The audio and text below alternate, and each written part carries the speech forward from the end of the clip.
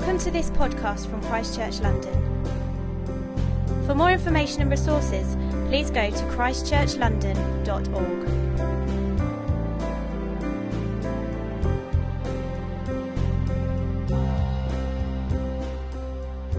How are you all doing? Good.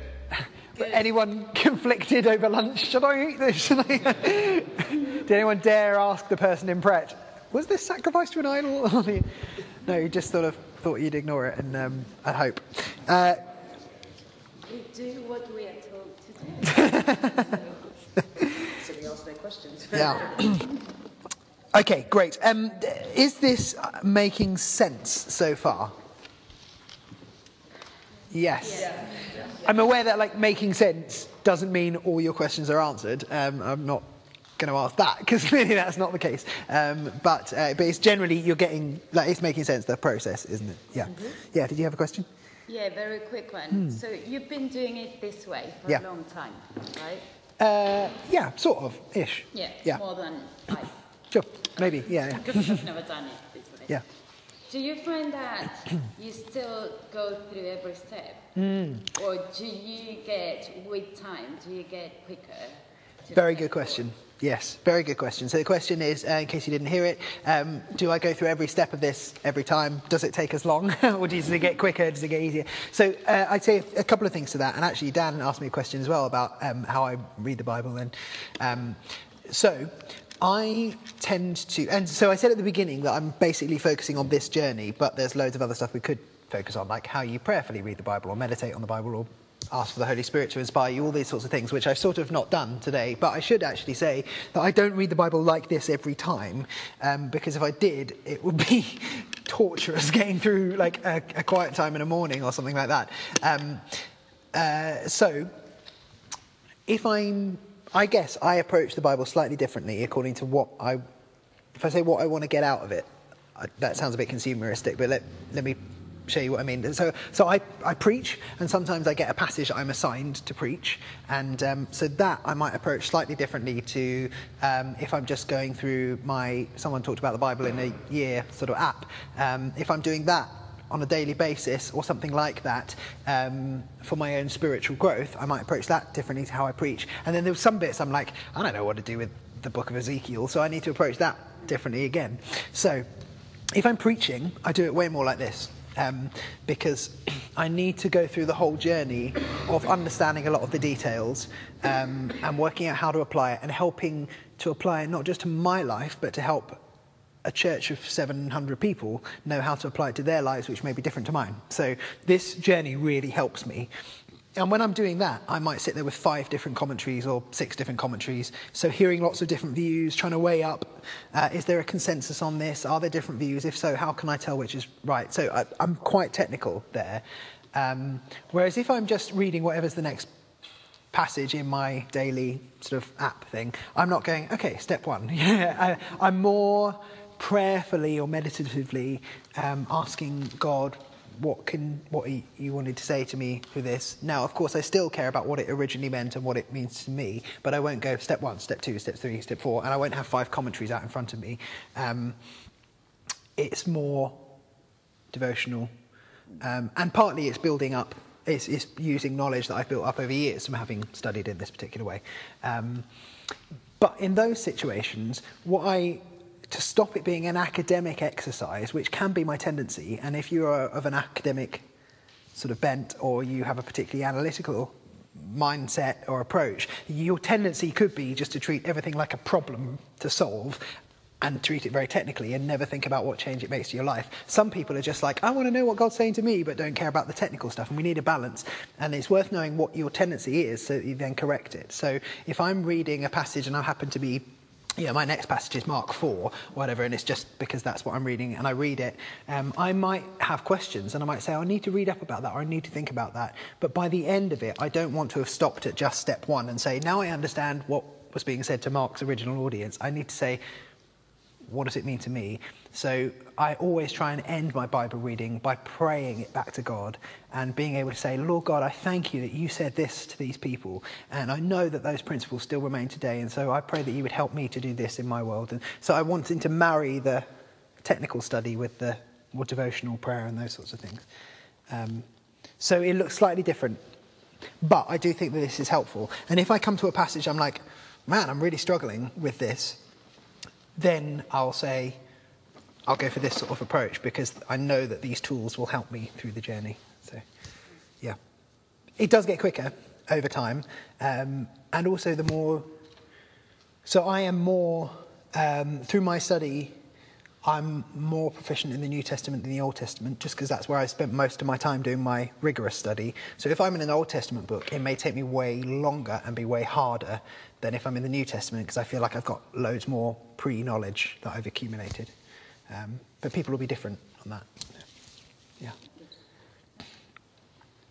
Let's get into the Old Testament, having just said that. So to recap where we've gone so far, step one, what did the text mean in their world? So that's the process of exegesis. It's asking all those slightly torturous questions of what's the repeated words, all these sorts of things, how the clauses link together, reading the sentences, reading the paragraphs, reading the book, all that sort of stuff we did in session one. Then it's about measuring the width of the river and thinking what is the timeless principle that crosses, or principles that cross it, state it in the present tense, and sort of writing that down. And then the fourth step is landing it in application. So that's where we'll get, because until we've done that, we've not completed the journey. But I do want to take a bit of a detour towards the Old Testament, the reason being that it is different, and the river is often wider, and there is actually an extra step in the journey when you're approaching the Old Testament, which is really not a new step in itself, it's just part 2 of step 3, if I can put it like that. So if you turn to the picture, I don't have page numbers on this, which would have been quite helpful, but the one with the picture, most of you got it open. I've added in an extra step. So step 3A, cross the principalizing bridge. What is the theological principle in this text? But you'll see a little island added on to the river itself, because actually there's a stop between the Old Testament and us, and that is the New Testament. So point 3B is to cross into the New Testament and ask, does the New Testament teaching modify or qualify this principle? If so, how? So you look at a principle, you think, oh, okay, I see that that's there in the text, in the Old Testament passage, but then I want to ask, is there anything in the New Testament that changes that principle or qualifies it or helps me to understand it in a new light? And in particular at this point, I'm wanting to look, I suppose, at the difference that the life, teaching, death, resurrection of Jesus makes, and the fact that he has now poured out the Spirit.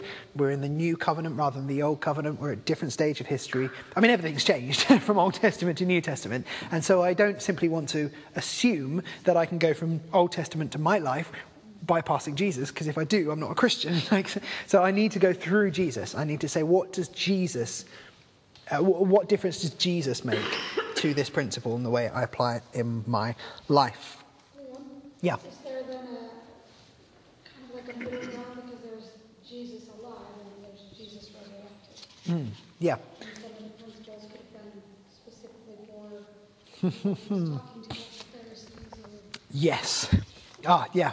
Which is a very good question. So actually, it's not simply a case of Old Testament and New Testament clearly divided, because you do have to ask the question, is Jesus' teaching before his death and resurrection, which ushers in the new covenant, is that relevant to us today, or was he writing to particular situations, particular people, speaking to particular people who are different from us? And so that's a really important question to ask.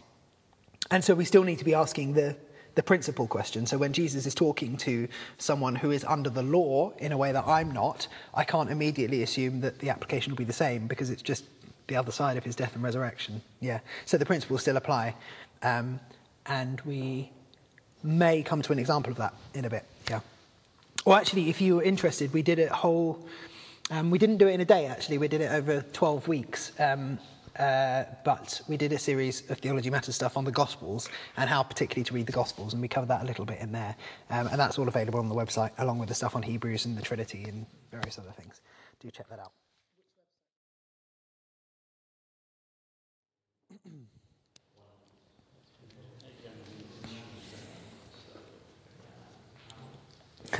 Okay, literally, as some of you have just started talking to one another, I'm going to now call you back. You may be pleased or distressed to know that the recorder was just full, so all of my bad answer to your question has been lost to history. So now what I'm going to do, is go back in and edit a perfect answer in about a week or so's time when I thought about it and go up on the podcast, which would be great. And no one will know apart from the fact I just recorded that. Oh, man. Okay. So that was very quick, I know. But just throw out some thoughts. Any contrasts or similarities you see between Rahab and Achan? Canaanite, Israelite. Which is which?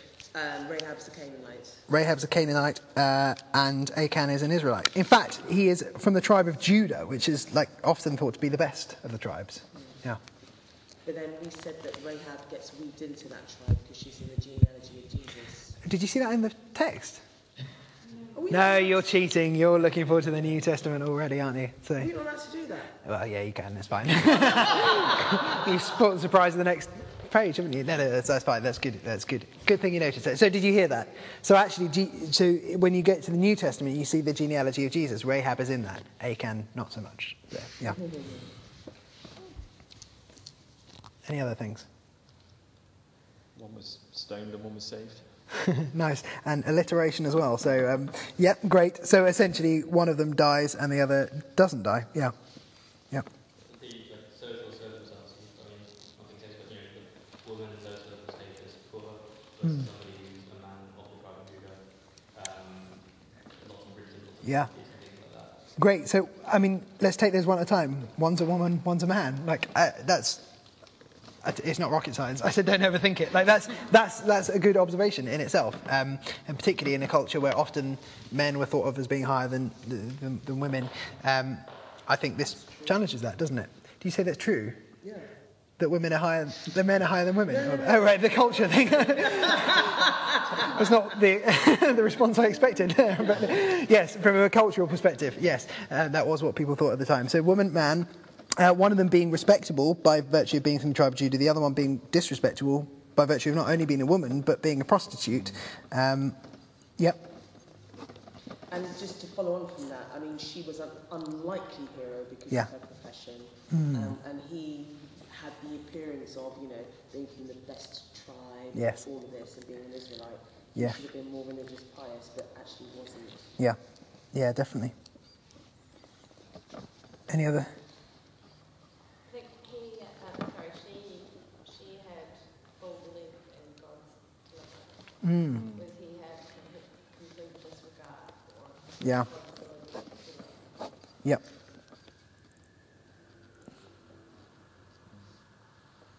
What's more, she has no reason for believing in that. She's only heard of the acts of God, and yet she believes. This guy's seen the acts of God, and yet doesn't fear God, which is, yeah. Yeah. These, yeah. The two things that were kind of half and a half different were they both hide things. One's things, one's people, and the family thing comes through as well, where she first asks for her family to be saved. Yeah. Whereas I come to them, it's a focus of others versus me. Yeah, that's great. So Rahab hides the spies from the king. Achan hides the loot from God and from Joshua. Rahab hides the spies on the roof. Achan hides the loot under his tent. So, yeah. The family, yeah. So her family and possessions survived. His family and possessions perished. In fact, further than that, with her, the whole nation perishes, but she survives. With him, the nation prospers when he perishes. You see what I mean? The blessing of God comes back upon them as he perishes. She was obedient to the plan that the spies gave her, whereas Achan was disobedient. Yep. So one can act like that. Yep. Yeah. In essence, if I were to draw all of that together, I would say that there's a contrast here in which Rahab effectively becomes an Israelite and lives, whereas Achan becomes like a Canaanite and dies. I mean, that sort of sums it up. It's almost like they swap places. And there's kind of an irony here in that God's people are told to annihilate the enemies, but then the first two characters that we get in the book are exceptions. Rahab survives and Achan is destroyed. So this tells me something. I mean, this is bigger than just a simple observational exercise, but when people look at the destruction passages and immediately go, how could God allow that? Well, actually, it's worth then looking at what happens, because the first thing that happens is an exception, which is one of the people who's meant to get destroyed survives, and because of God's grace, and then the other person who thought of himself as being safe and didn't have to worry about it, actually he gets punished. So this tells you something about God's character that you don't get if you just sort of treat it on a simple, I don't like that, therefore God must be wicked. Let's go back one page.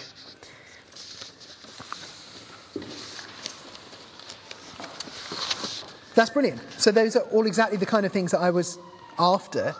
And so if we were doing the 4-step journey, or the 3.5-step journey, I would say, once we've done the exegesis, we would see that Rahab the Canaanite is contrasted with Achan the Israelite. Her faith in God saves her and her family. His disdain for God results in his destruction.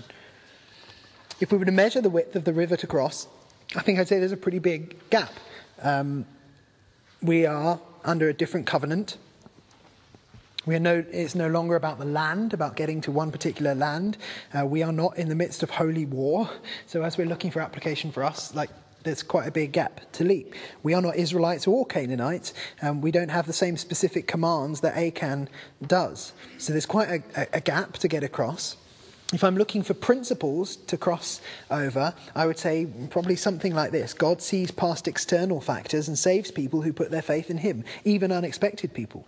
God extends grace, but also judges those who trivialize him. And we might say that those are accurate, timeless principles that we see in this passage. But then, of course, we need to say, well, what does the New Testament say about that? Does it affirm that? Does it caveat it in any way? And I think I'd say the New Testament reaffirms salvation by faith and not by ethnicity. And I think we see that right through the New Testament. God chooses the unexpected people in the New Testament, and Rahab is in Jesus' genealogy. So going forward to the New Testament, I think we see exactly the same thing affirmed and in fact heightened. But we also do still see that God judges those who trivialize him. And if you were to read Acts 5, verses 1 to 11 in particular, it's the story of Ananias and Sapphira. There are certain things in that story in which people in the people of God then get judged for essentially lying to God and hiding this loot from him. So great. If we were to go through the 4-step journey, I think that's roughly where we would get. And basically that's a very similar journey to how it would be if it was a New Testament text. It's just maybe the gap is wider, some of the details are more difficult. And clearly we've not answered every question about the Rahab story, but do you see how that sort of works? By analysing narrative rather than a written letter, we can still get to the same sorts of points, just in a slightly different way. Thank you for listening. For more information or for further podcasts and downloads, please visit christchurchlondon.org.